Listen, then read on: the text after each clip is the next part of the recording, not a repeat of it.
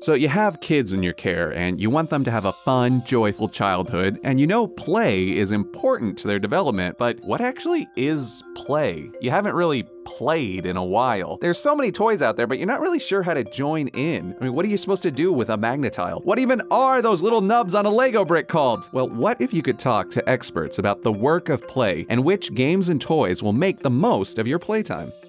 Hi, I'm Sam Suksiri, a 33-year-old man who's worked for many years as a Lego master model builder. I have 3 young nephews and a niece nearby, so I think a lot about toys and getting the most out of playtime. Join me for the Untangling Toys podcast, a show for parents, caregivers, and anyone else who wants to learn all about the importance of play for kids of all ages. I'll talk to parents and experts and review a toy every episode to point you towards the good kind of play that nurtures creativity, teaches lessons, and makes life more fun. Find Untangling Toys on Apple Podcasts, Spotify, or wherever you listen to podcasts.